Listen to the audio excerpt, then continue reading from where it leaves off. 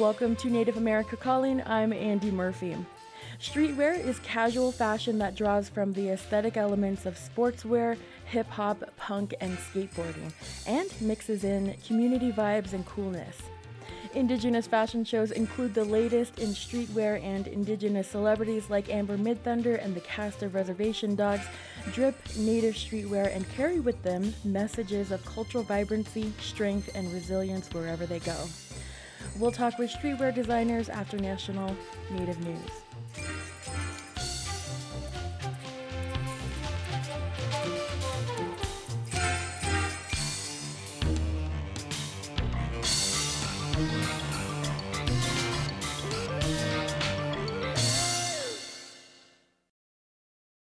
This is National Native News. I'm Jill Freitas from KMBA in Anchorage, Alaska, filling in for Antonia Gonzalez.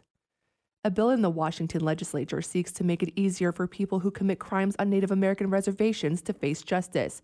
Steve Jackson reports. The bill had a hearing in the Senate Law and Justice Committee this week. Swinomish Tribal Prosecutor Melissa Simonson says in many cases it can be very difficult to get those charged with a crime committed on a reservation back to face trial if they flee. In the judicial system, if a tribal court issues a warrant for serious crimes, assaults against children, domestic violence, sexual assault, stalking, and that individual leaves the reservation, there is no access to justice. The warrant cannot be collected upon by any Washington state law enforcement officer.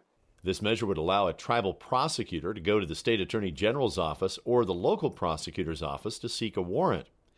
Some who testified spoke of current agreements between tribes and individual counties to bring people to justice. Russell Brown of the Washington Association of Prosecuting Attorneys expressed some concerns with the way the bill is currently written. He said that there might be a better way to achieve the goal with less complexity. Each tribe within Washington could enter into an agreement with the governor of Washington.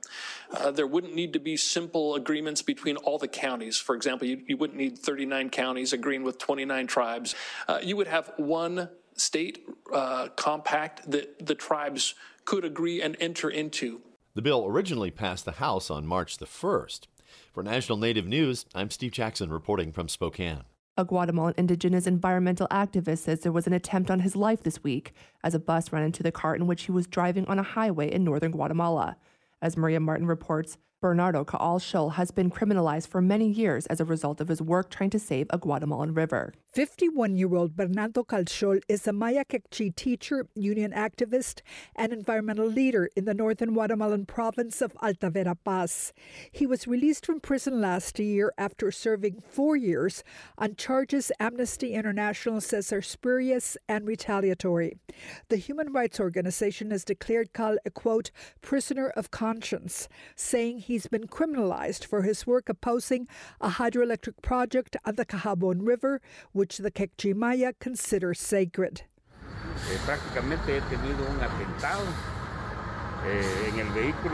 On Monday, Caal reported on a Facebook video that his car had been deliberately hit from behind after he'd left court for a mandatory appearance in the city of Coban. Caal complained of back and chest pain, standing alongside his almost totally destroyed vehicle. He says he fears for his life and is asking Guatemalan authorities to investigate the incident. But some analysts doubt that Bernardo Caal Scholl will get justice from the same system that's worked to criminalize him and other Guatemalan Indigenous activists for years. For National Native News, I'm Maria Martin. Former president of the Navajo Nation, Ben Shelley, passed away from a long-term illness on Wednesday at the age of 75. Shelley served as a member of the Navajo Nation Council for more than a decade, beginning in the early 1990s, before being elected as vice president in 2007. He went on to becoming president of the tribe through 2015. He also served as a county commissioner. Shelley is being remembered for his longtime leadership and is credited for establishing the Navajo Transitional Energy Company, which was created to achieve greater sovereignty over the tribe's natural resources. A private service is being held, but the tribe is working on a public memorial. Flags in the Navajo Nation are being flown at half-staff in Shelley's honor. I'm Jill Freitas.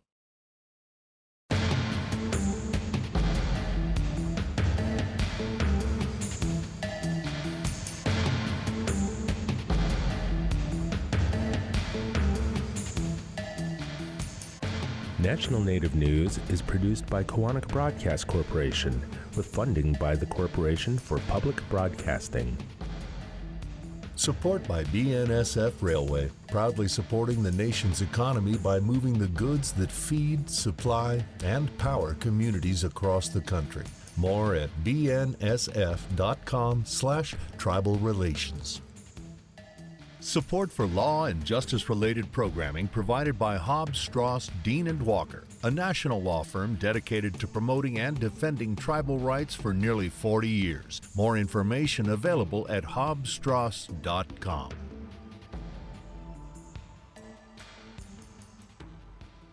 Native Voice One, the Native American Radio Network.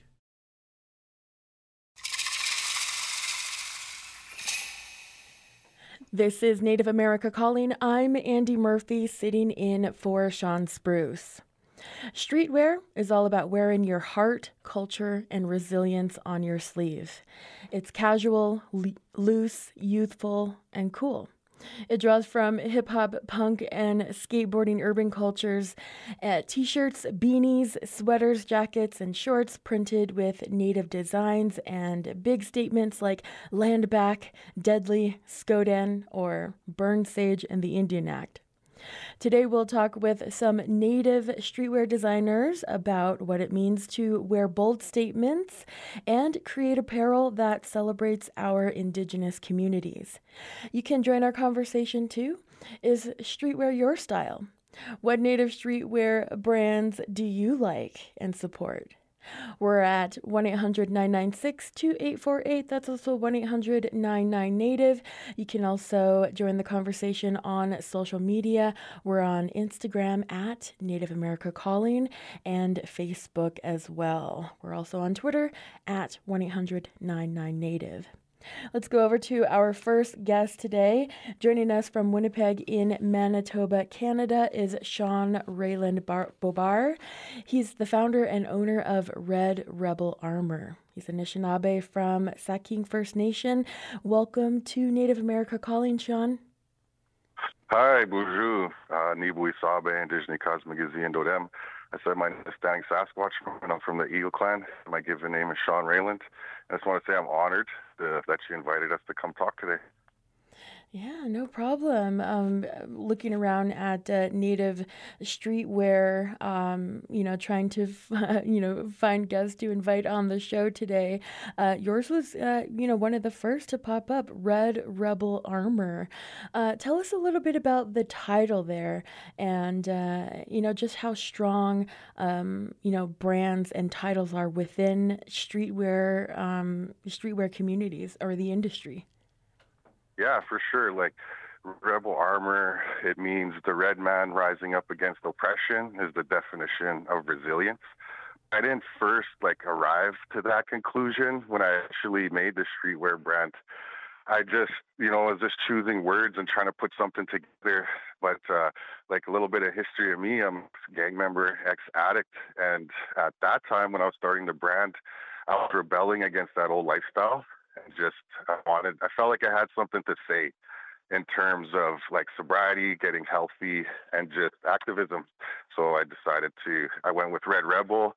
I was trying to clothing or apparel, but I think armor was fitting, and that just stuck with it. All right. This is radio. Most of our listeners maybe haven't seen your designs. Tell us about some of the designs and messages we can see from Red Rebel Armor. Yeah, actually, I'll just put up a product description. I could describe one of our best sellers.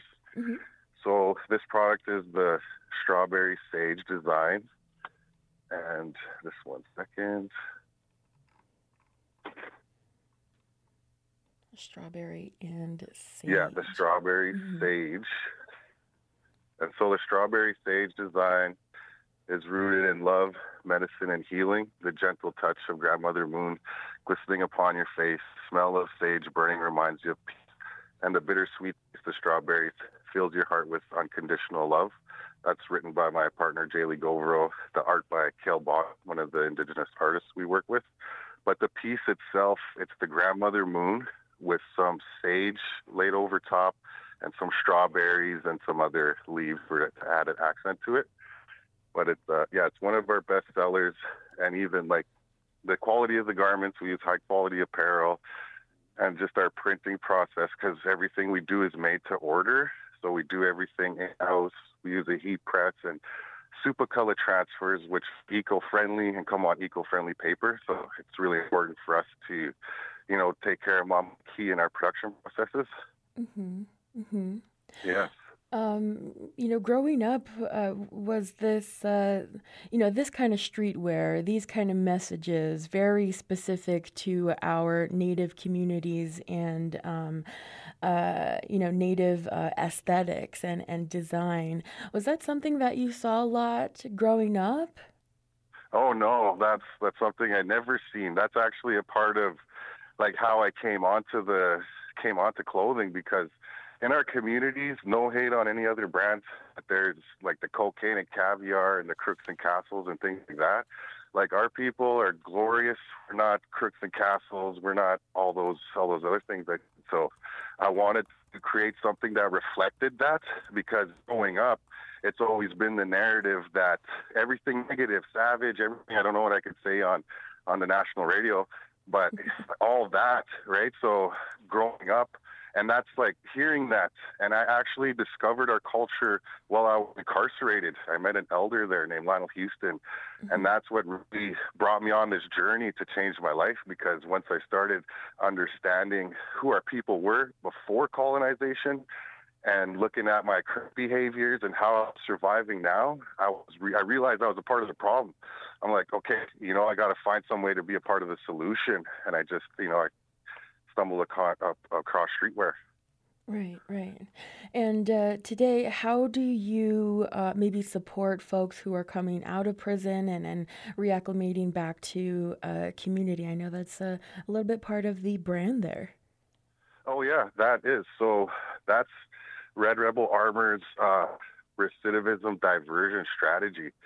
So the way that we do this is we provide on-the-job paid training in a culturally safe work environment, right, for our relatives that are getting out of the criminal justice system. But we also have, on top of the on-the-job paid training, we have like other partners in the community that we refer for like housing or cultural supports. Sometimes we just, on a Friday, we go out, if there's a sweat happening, the elder invites us, we go out as a team. And just like in terms of even the process when we come to work, we usually start with a smudge. We try to every time, but it's not 100%.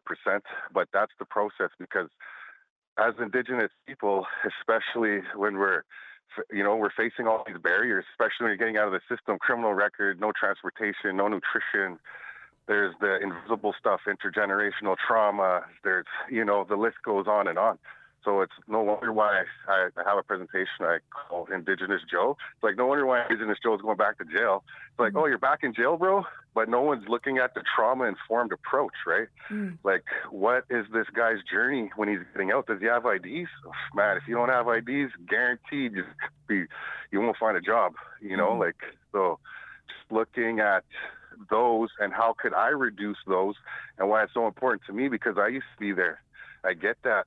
So I want to create something that could bridge that gap, right? So, because people just want to get their basic needs, and like, you've got to go commit crimes now because you don't have IDs or whatever, right? So providing an alternative so they could at least get those basic needs.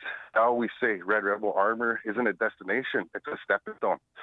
So we do, like I was talking about, other referrals, like with the college here in the city, we have referrals there too. So we're just really branched out here in Winnipeg in terms of the social enterprise piece.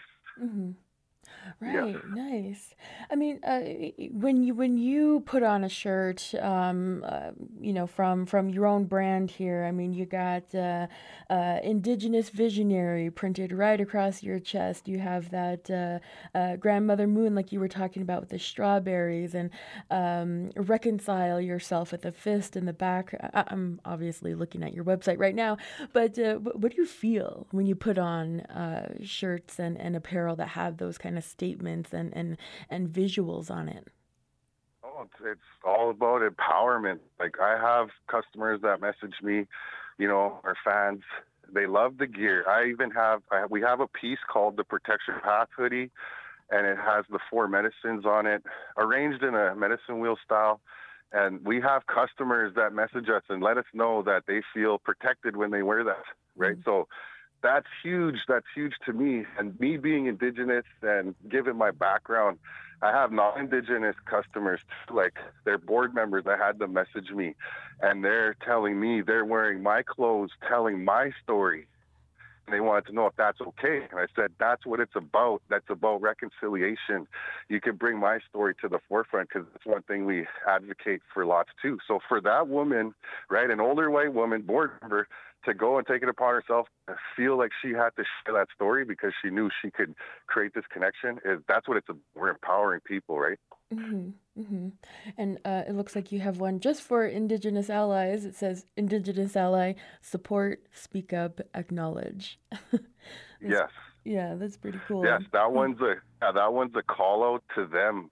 So I've probably had like about a 50-50 feedback on that, good and positive. But the ad that's circulating right now, because I put an ad out, the conversations that are happening in the comments, that's Canada. So we're in Canada, Red Rebel Armor's in Canada. That's Canada right there. So there's and I'm talking about, of course, there's rude stuff and all that. There's also a lot of good happening in there. Social justice warriors are coming on, and they're just talking about reconciliation, all these things on a Facebook ad, right? But the reason why I think it's beautiful, because here, at least it's a public forum. People are getting out their views. Yeah, they might be wrong, but whatever. That's the state we're in, and it's a baseline to where we need to go, right? So, yeah, it's just interesting being in, I guess, that kind of space with streetwear and, like, the social enterprise piece, right? So, yeah, like, even with hiring the individuals we're saving the government money. They're getting houses. They're getting their families back. You know what I mean? So that's it right there. Family reunification. We need role models to be out here to show us the way, so. Got it. All right. We're talking about Indigenous streetwear today. We have a couple of folks with us. Sean Raylan Bubar over in Canada, owner of Red Rebel Armor. We'll continue right after this break, but you can join us at 1-800-996-2848.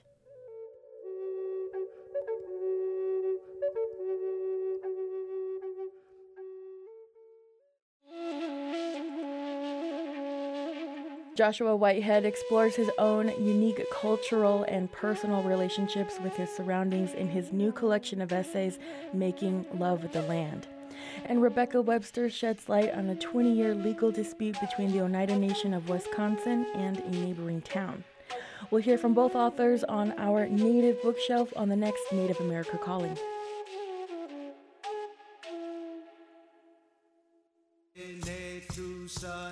My precious relatives, if you are age 45 years or older, it may be time to talk with a healthcare professional about colorectal cancer screening. Medicare, Medicaid, and the Marketplace have you covered. For more information, visit healthcare.gov or call 800-318-2596. A message from the Centers for Medicare and Medicaid Services.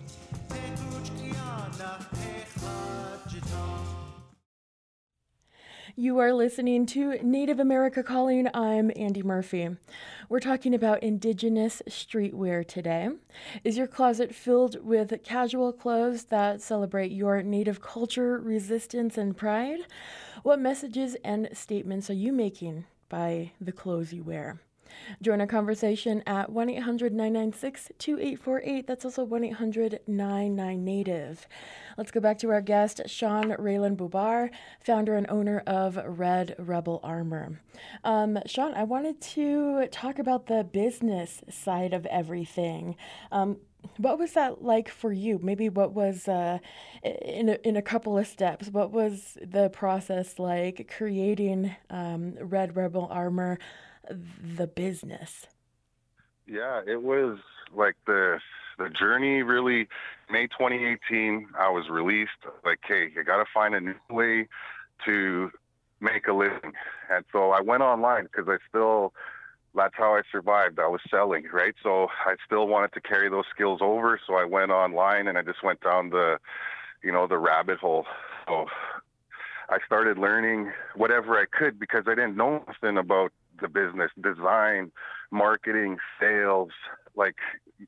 So I had to go on YouTube and just I made a Shopify website and I started drop shipping. That's how I started. And I didn't have no money to start either. It was just all free trials, this and that to learn everything. And I didn't like the quality of drop shipping. I was talking to my mentor, same elder that I mentioned earlier. We still have a connection out here. And he's like, you should do it yourself. Just check it out, do it yourself and go that way. So, I went on YouTube again, learned how to screen print. I literally, so then I had my taxes, I got some tax return money, so I was able to buy a little cheap screen printing press from Amazon, but I didn't have money to buy the screens, so I needed to make the screens myself. So I had to chop some wood and figure that out. So I really went like the nitty gritty way, and it all started in my basement too. So I just kept going with it. And, I ended up going to college. When I went to college, I brought all my clothes there and I flagged down every single person in the hallway. I said, this is it. You have to make it happen. Right. So I went there and I did that and I sold out. I think I brought like 100 shirts there. I even had one of the instructors say, hey, you're starting this business? Come into my classroom. I'll buy a shirt for everybody and take a picture. That's what he did. So there you go. 20 shirts right on. So that built the confidence, right? Yeah. And so as I was building Red Armor at home, I was still in college studying this Indigenous social entrepreneurship diploma. And I just merged the two. When I completed school, I decided to go all in on Red Rebel Armor. And it's like it's always been learning. I'm always learning something new, like every single day, because I'm the leader of the business. Like it's only going to go as far as I take it. So that's one thing that I put on myself there. And with finding money for capital, there's barriers everywhere. There's a lot of Indigenous money in Canada, but I haven't been able to tap into it. It's strange. It's been 4 years applying and all that. So I go back to what I know is making a good product and selling it. So that's what funds our employment service for the social enterprise. Mm-hmm. And so right now, like I said, I started in the basement. I ended up moving to the social enterprise center. We were in a 300 square office for about 18 months, and we just upgraded to 2,300 square foot warehouse, so now we could do our commerce fulfillment. But that happened too because of powwow pitch. Are you familiar with the powwow pitch? Oh yeah. Yes.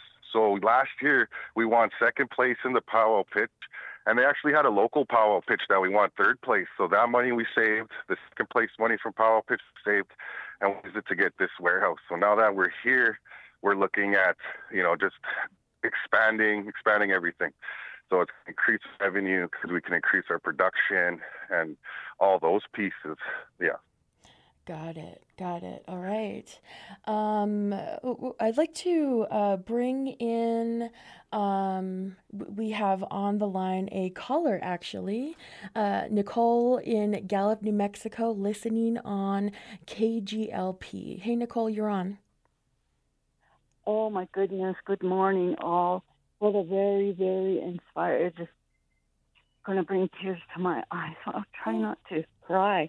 But, that's just, congratulations, sir, for your success. Well, I'm a political activist, and I'm very proactive here in the Four Corners area.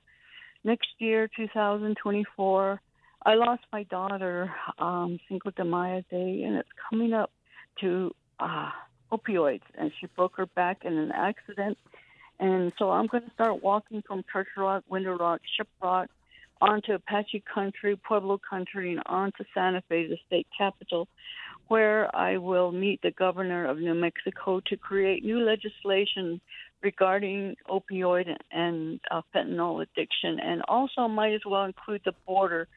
What can we do, since I live in New Mexico, about our border and the drug infiltration down south?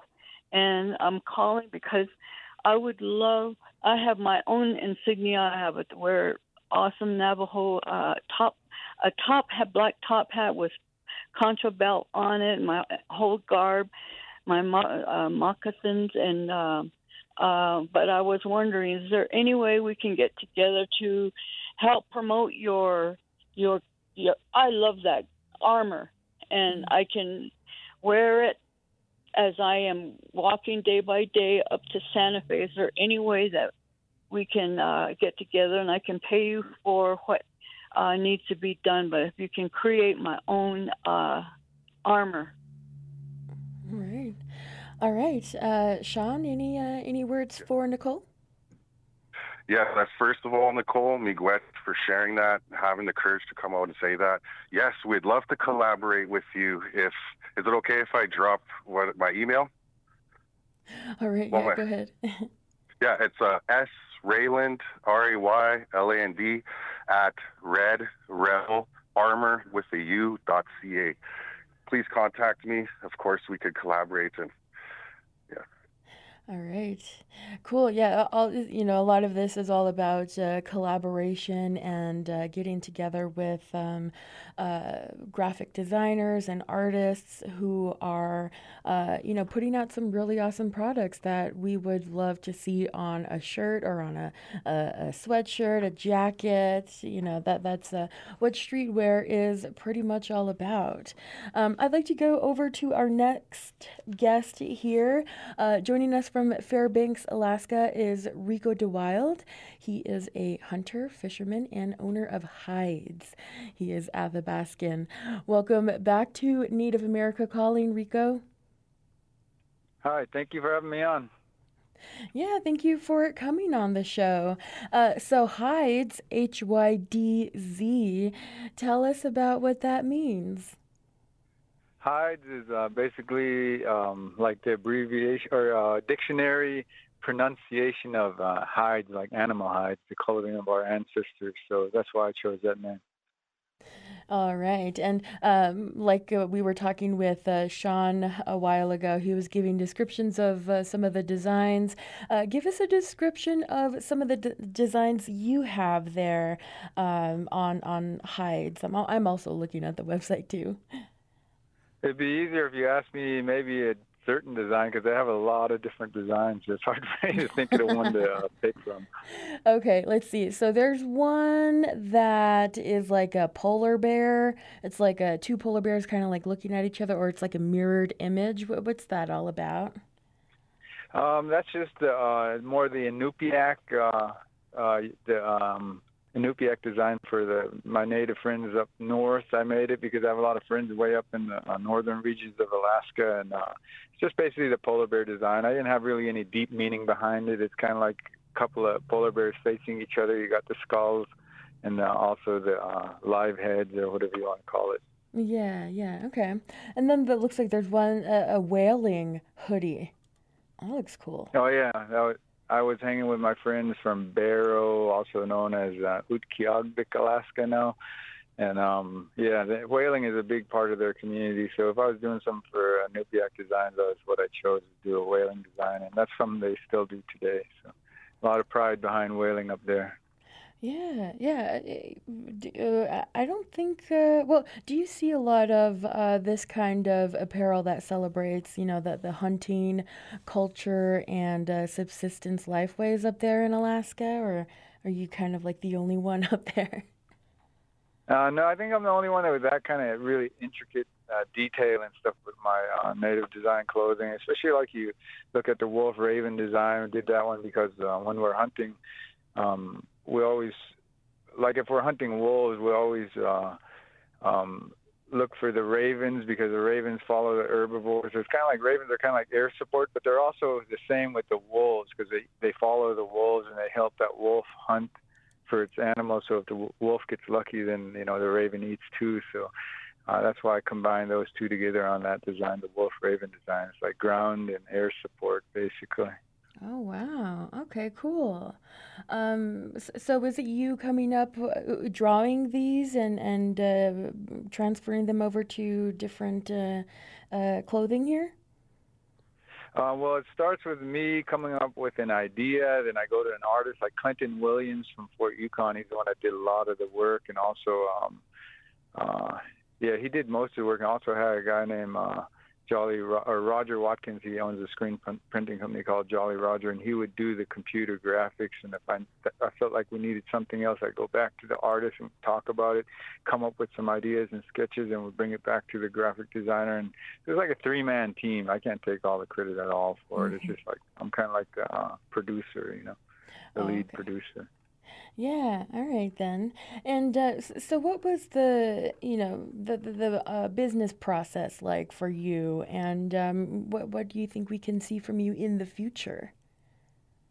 It started in like '07. There was a memorial potlatch where we do a giveaway at the end, and a lot of times we give away clothing in memory of people. And it was my late mom, dad, my late grandma, my sister Eliza that had passed, and we were doing a memorial potlatch for them. So I came up with some real good ideas. I brought it to the artist. He sketched it. I brought it to the screen printer. He put it together, and I think I gave out like 30 of them, and then people just really loved them. It was the bear spear design with the bear charging into the native with the spear, because that's traditionally how we did our predator control, and how we were able to overcome the grizzly, because the grizzly is it's the most powerful animal, and human beings have to be stronger than every animal to survive out here. So that was like the stepping stone to becoming a man, like the last step to the journey to being a man in our culture. So it was like a real strong symbol of strength, that one. And gave it away. People really liked it. So people started asking me for more. They wanted to buy them. So there was a big native event up here called Alaska Federation of Natives in 2008. I got like $3,000 worth of stuff put together and sold out within a couple hours. So I was like, oh man, this is awesome. So like the one Red Ribble, the guy before me, saying it's like a rabbit hole. You just start going further and further and further into it. And that's how I ended up making more and more and more designs. And a lot of them have real deep meanings, but some of them I just was feeling some type of way when we did it and just put it out there, Yeah, and you never know. The people out there also feel that some type of way, and go over to the website and start buying up designs you thought, oh, I'll give it a try, and it turns out to be, something really pretty popular. So I'd like to actually go to a caller right now. We have on the line Taba in New Mexico, listening on KUNM. Hey, Taba. Hello. Hi. Yata hey. Sayoma. Hi. Yeah, it's How's it going? Oh, is this Saba? Hola, ¿cómo está? Yeah, this is Saba. Oh, okay. Sorry about that. I saw a T up here on the screen. Okay, Saba, how's it going? I'm well. I'm tuning in down here in Las Cruces, New Mexico. Nice. And yeah. Saba wear, tell us about it. Well, I just want to offer my support to the other Indigenous brands that have taken, the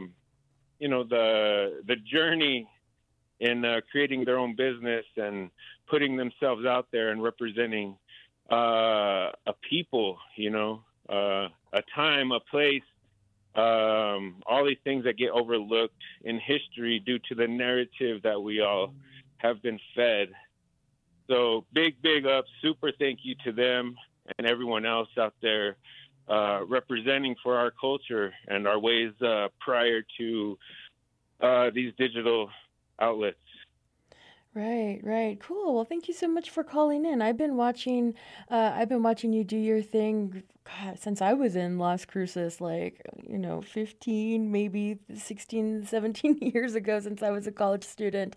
And it's really been awesome to see your journey as well, just kind of unfolding. And, I've seen your shirts really all over the place, and seen, your signature, like a Pueblo architecture design. Can you tell me about that? How important is it for a designer to have like their signature right there next to the design?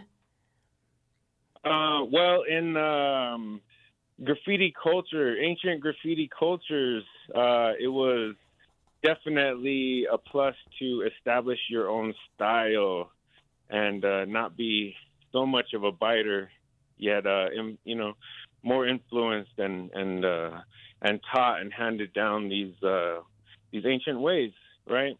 Mm-hmm.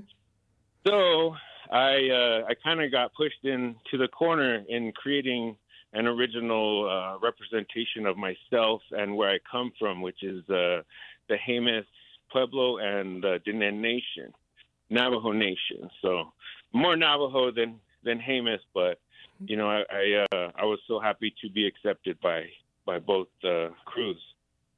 So anyways, it's called a Saba hut, which is a future old school traditional dwelling. It's a Pueblo adobe style house made from the earth that we live on and around in our region.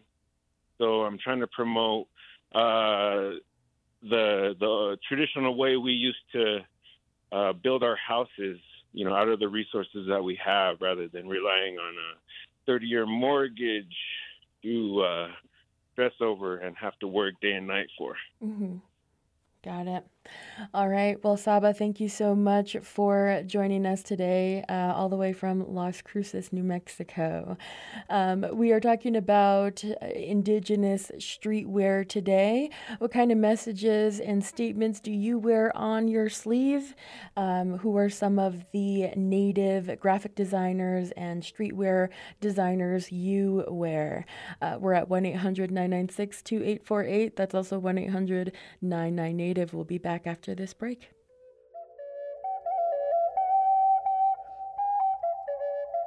This Easter, you can find truly unique gifts and menu items from SweetgrassTradingCo.com, a Ho-Chunk Inc. company, where you can choose from a variety of food, beauty, and wellness items from tribes across Turtle Island.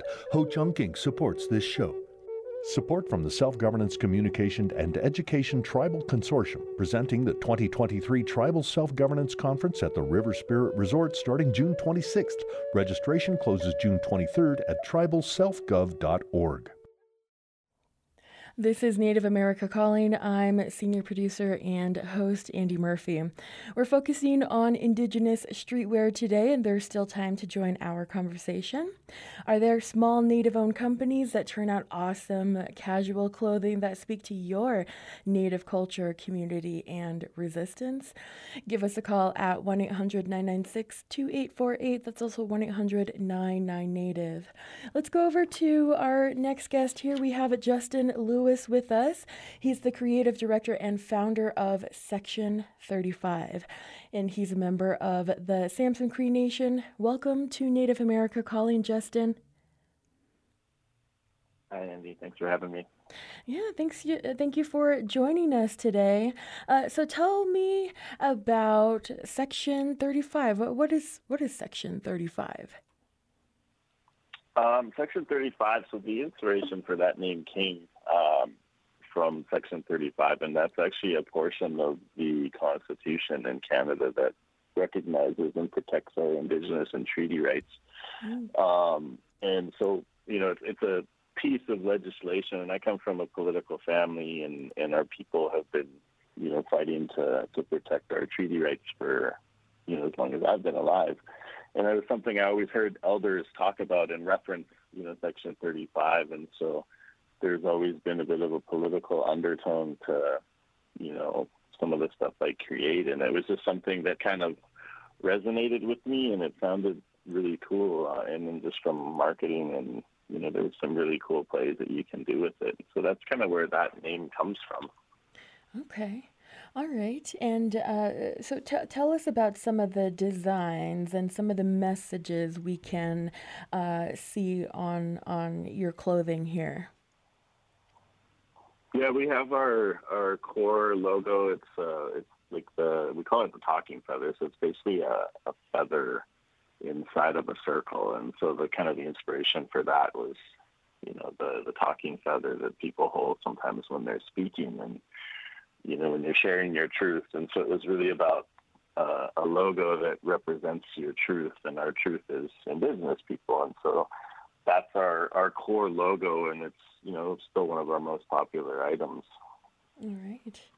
And then the other one we've done, I mean, we've done a lot of, I can't say the word, but F-colonialism, and those shirts are always really popular with our people. And, you know, the inspiration is just, you know, not giving colonialism any power and just kind of reclaiming who we are. And, you know, that really is what that represents. Right. So those are two of our more popular designs. All right, then. And so what was the inspiration behind creating Section 35 and really turning this into a business?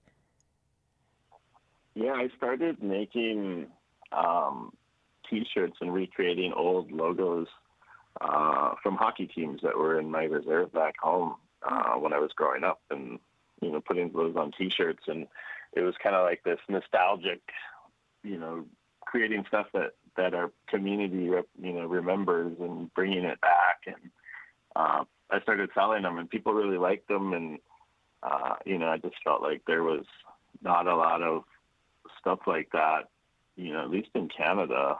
And, you know, I was like, well, maybe we could make a brand out of this. And, you know, the only other brands that I really was aware of were down in the States, and there was not much, you know, up north that was like that. And so that kind of was like the jump start into, hey, let's make a brand. And, you know, and then from there we created the name and the logo. And, you know, it took me a couple of years to actually launch it, just because it was, you know, like your self-doubt of, well, if nobody likes it, and, you know, putting yourself out there that way as an artist is really, you know, it's intimidating. And so it took me a long time to really have the confidence to put it out there. But in the meantime, I did a lot of networking, and I was going to events, and, you know, I just kind of generated some buzz about it. And finally people started asking, when are you going to launch? You know, and finally we did in 2016. So. Yeah. All right. We see Indigenous streetwear in, you know, a lot of TV shows. In the beginning of the show, I just mentioned Res Dogs. While we were talking about this show idea in our meetings, you know, some folks here were asking, like, what is streetwear? Like what is it? Is it like a, you know, just give me a definition of it. And I was just kind of going round and round, and I thought, you know, it's basically what the cast of Res Dogs wear. You know, it's very casual. It's just very cool looking. You know, and the way you wear it, you know, is also part of the streetwear as well. You just, you know, feel comfortable and, you know, completely in control in you know, these items of clothing, whether they're like baggy and casual, or, you know, really, really, you know, good looking and dressed up and everything. Also, I'm kind of thinking of the Snotty Nose Res Kids and the type of clothing they are wearing. There's a lot of, you know, statements all over. There's custom tribal designs and messages to certain parts of Indigenous culture. What draws you to streetwear? I mean, you know, what's, I guess, most exciting about Indigenous streetwear, Justin?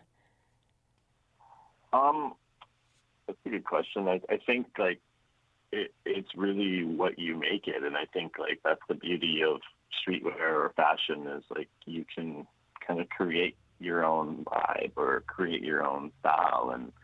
And it's a representation of who you are. And, you know, that's what I think why I like streetwear, is it's very, you know, you can wear it in just about every situation, or however you want. You can dress it up, you can dress it down. But it's really about, like, creating your own, you know, style and your own, you know, vibe with what you wear. And, you know, I think that's the beauty of it. Right, right. And are you the sole designer for Section 35, or do you have partnerships with other designers and artists? I wish I did. I have, you know, I would say probably 95% of the design work I do myself. the odd time I'll work with a couple graphic designers who are friends of mine that are native that help pull stuff together for me, but most of it I do it myself. So yeah, it's a big task. Yeah. Are you thinking of another design right now? Are you working on something new? I'm always working on stuff. Like we're already working into spring of next year. We just, we've already closed our bookings for fall, winter. And then I've got, new projects that are kind of on the horizon for next year. So there's quite a bit of stuff happening behind the scenes. It keeps me really busy. Yeah. Where can we find Section 35? We've got a website, www.section35, and you can find some of our stuff in Foot Locker Canada. So we have a couple small stock lists, but our website is our main line to shop with us. You can find us on the web. So.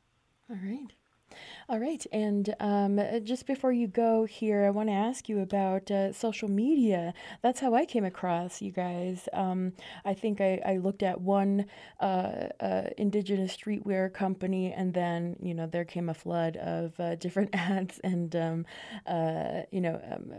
promos for other companies, not native and non-native. How big is social media for your company? It's massive. I mean, that's how we reach our followers and our customers. I think it's changed a lot. I notice, I think the algorithm and stuff makes it a lot harder to get seen at times, and there's so much social media activity. So, but it's, it really is like our lifeline to our followers and our customers. Right. All right. Well, Justin, thank you so much for joining us. That was Justin Lewis, Creative Director and founder of Section 35. I'd like to go to the phone lines right now. We have Joan in Santa Fe, New Mexico, listening on KUNM. Hey, Joan, you're on the air. Hi, how are you? Thanks for taking my call. I have a question. I hope it's not too ignorant, but I'm recently transplanted to Santa Fe from the Midwest, and I'm really trying to learn and listen and understand and support the Native and Indigenous cultures here. And my question is it considered offensive for a white woman to wear all of these wonderful clothing designs that you're speaking about today? All right. Why don't we go back to Sean Raylan Bubar over in Winnipeg. He's the founder and owner of Red Rebel Armor. Sean, what's your response to Joan?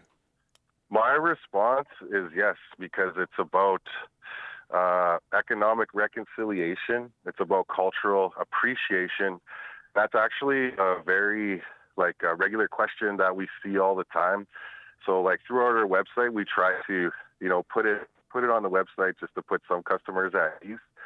But on FAQ page on our website, we have a link to the Indigenous Ally Toolkit. So it talks about allyship, the different types of language, the different types of stages. So I'd refer that to you. I think that'd be something you might be interested in on your reconciliation journey. But that's usually what I say. It's about cultural appreciation and economic reconciliation. All right. And who's making this Indigenous Ally Toolkit? I'm looking at it right now. Yeah, I'm going to look for the author, too. I know it was an organization in Ontario. Let's see here. Okay, it looks like the Montreal Urban Aboriginal Community Strategy Network. Yes. Oh, cool. All right. So those are the authors. Yes, if you could check that out, it'd be, it's just really helpful because I know that question is we do need non-Indigenous people to support our businesses, especially in Canada. We only represent 5% of the population. So it's going to be tough trying to grow a business with only serving 5% of the people, right? So, right. Yes. All right, that's your answer, Joan. And Red Rebel Armor, .ca is the website there. Armour is spelled ARMOUR, the Canadian way. Sean, we're kind of wrapping up our conversation right now on Indigenous streetwear, and I'd like to continue that conversation I started with Justin about just the importance of Indigenous streetwear. It looks like it's part of Indigenous fashion. I mean, where do you see Indigenous streetwear within just fashion within the community?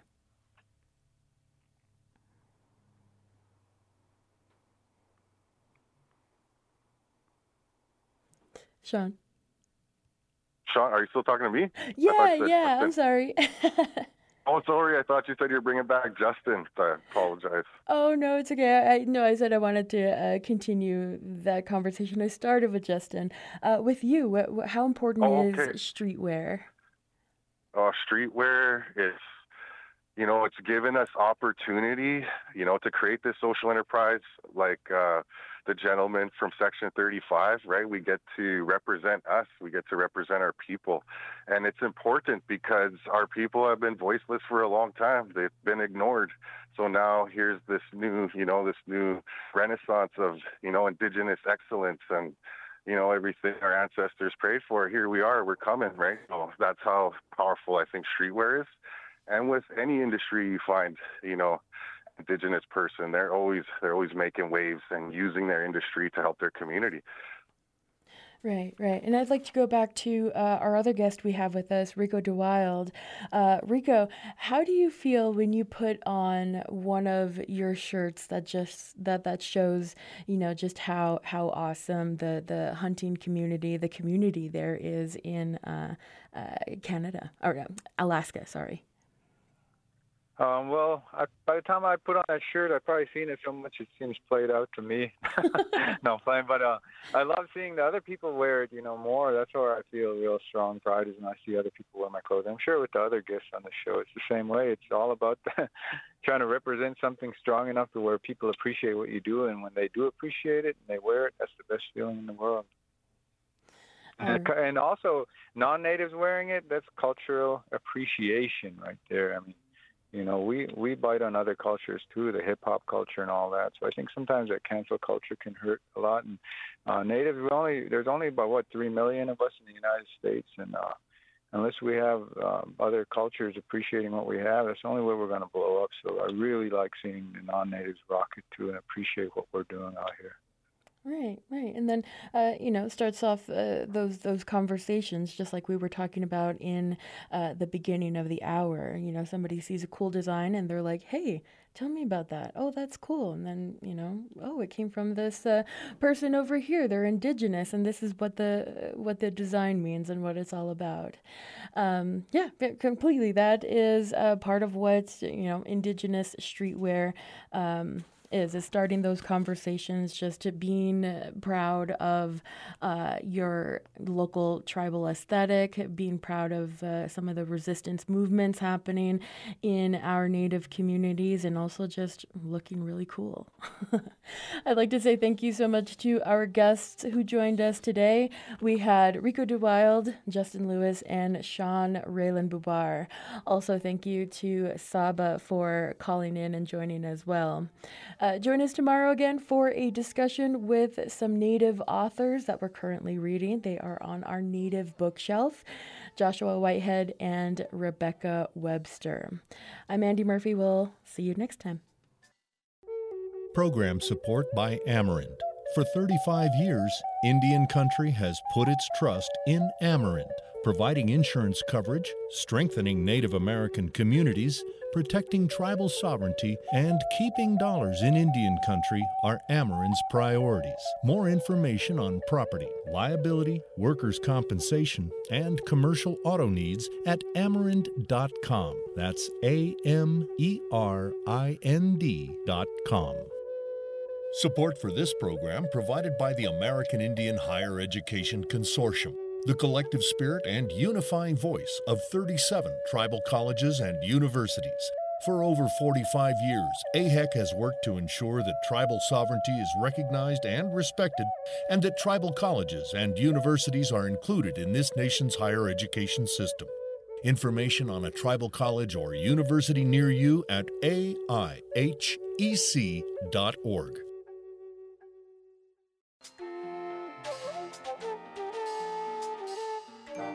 Native America Calling is produced in the Annenberg National Native Voice Studios in Albuquerque, New Mexico by Koahnic Broadcast Corporation, a Native nonprofit media organization.